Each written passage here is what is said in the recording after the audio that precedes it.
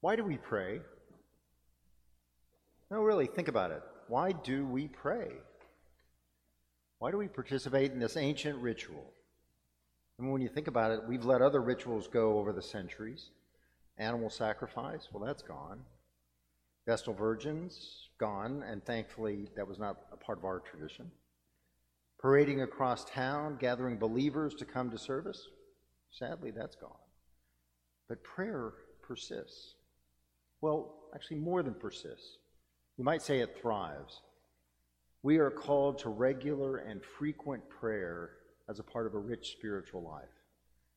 The writer of James seems to think that prayer is the balm for just about whatever threatens or ails us.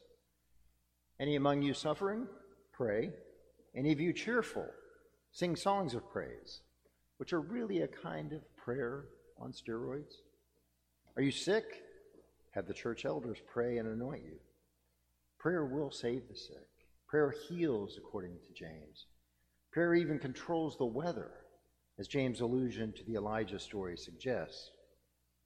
So I guess if we follow James' logic, we pray because prayer works, right? I mean, we heard it this morning.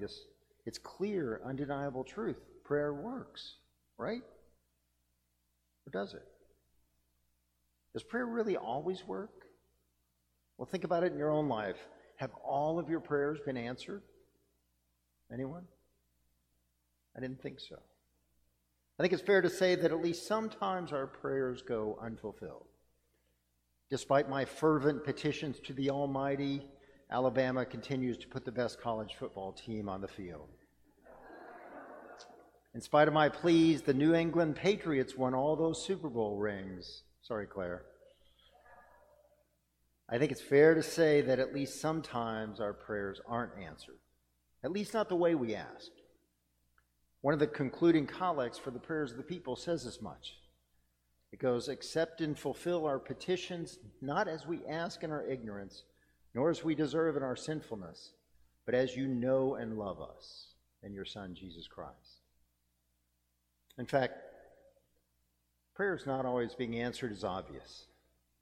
Janis Joplin never got her Mercedes-Benz. Arkansas, maybe prayer helped last night with the game, but we'll see what happens with Georgia on Saturday.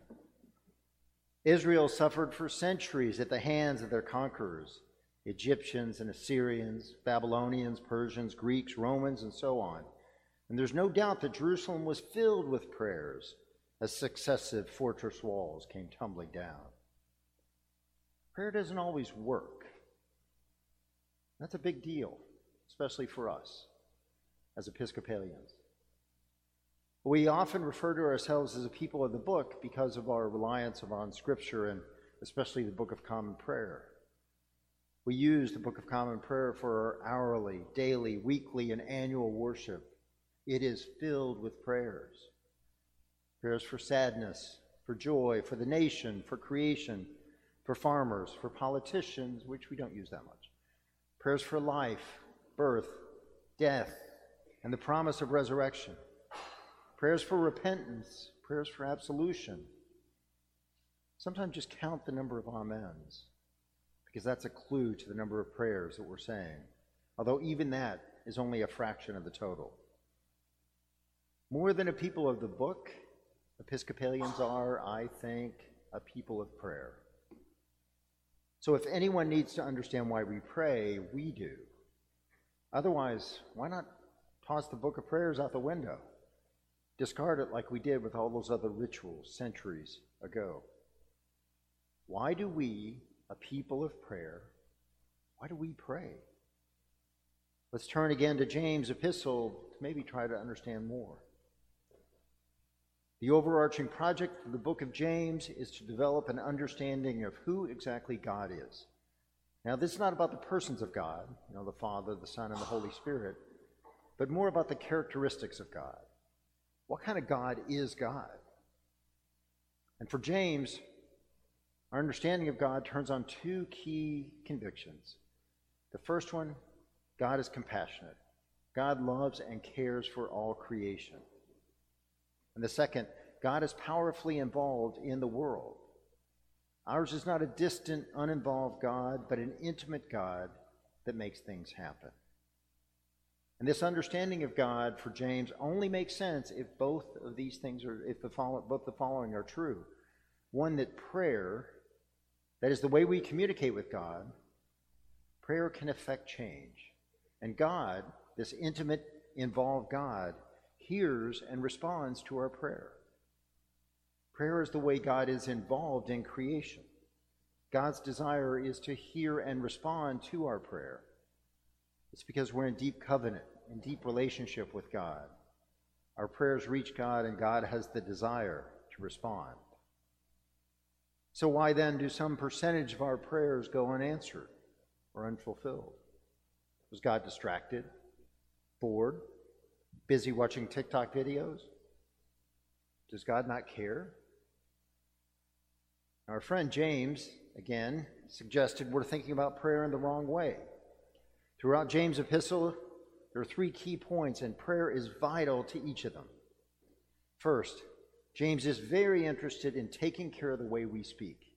Now, you may remember Peggy's wonderful take on this a couple of Sundays ago in her sermon on speech using James. Prayer creates a kind of safe space where we say what's on our mind unfiltered with God.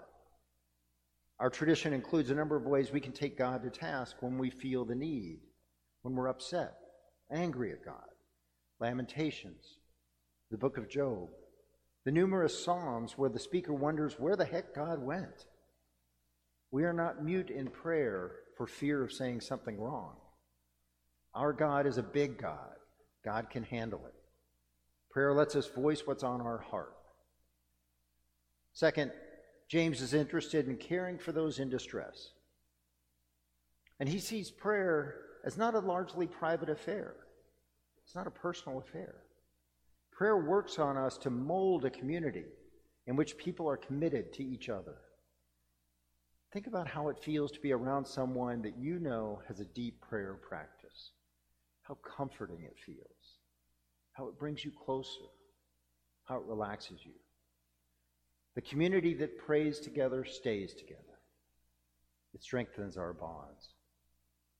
And finally, James asks us to be careful about what we put in our lives. You know, what we eat, drink, what impure thoughts we might have, and so forth. And here he sees prayer as a kind of self-treatment, a therapy against the toxicities that face us every day in the world. Think of prayer as a kind of spa treatment to defend against the world.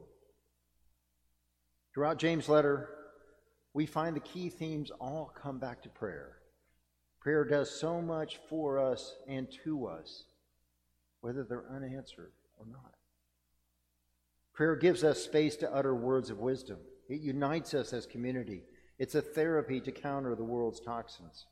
Prayer gives us so much. Is it so important that it be answered exactly as we ask?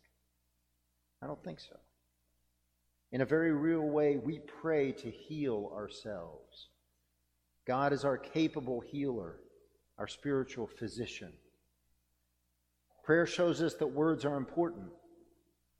And in today's gospel reading, we found the disciples upset again by some words. They're all worked up because someone is using Jesus' name to cast out demons, and it's working. How dare he? He's not in our cool crowd. He's not one of us, you seem to hear them say. They sound a bit like the mean girls of the early first century. And Jesus has none of it. He calmly responds, "Do not stop him, for no one who does a deed of power in my name will be able to soon afterward speak evil of me."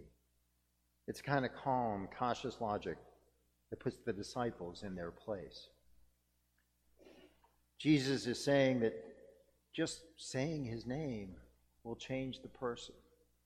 The utterance will make them transformed, converted, reformed. This reminder of the power of saying Jesus' name made me think of the Jesus Prayer. I don't know if you've heard about it, but it's a simple, powerful mantra that originated in the Eastern Orthodox Church and is used and loved by Catholics and Anglicans and others around the globe. And it's a simple mantra of worship and humility. It goes like this: Lord Jesus Christ, Son of God, have mercy on me, a sinner. Lord Jesus Christ, Son of God, have mercy on me, a sinner. This simple prayer has power. It's been described as, quote, more than any other prayer, the one that helps us to be able to stand in God's presence, unquote. Simply saying Jesus' name has the power to transform, to change us. Lord Jesus Christ, Son of God, have mercy on me, a sinner. And there's a tradition associated with the Jesus prayer that I'd like us to try, if you will. It's the engine of a kind of meditation. First, to the extent you can, find a comfortable seated position on our pews. Close your eyes if you feel comfortable with that. Just get comfortable.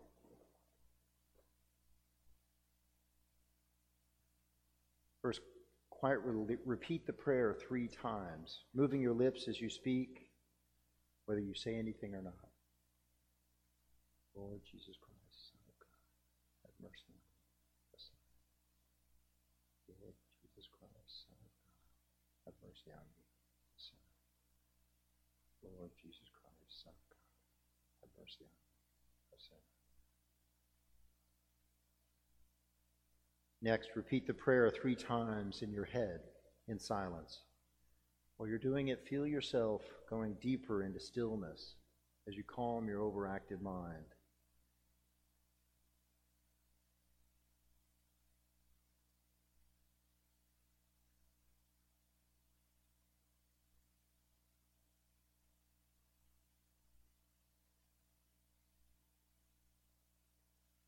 And finally, again, silently repeat the prayer 3 more times.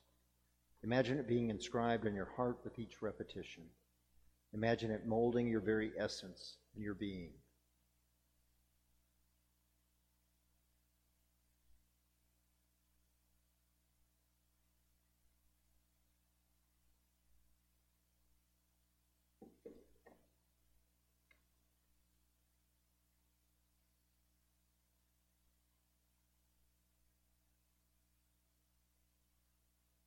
Speaking Jesus' name has the power to change us.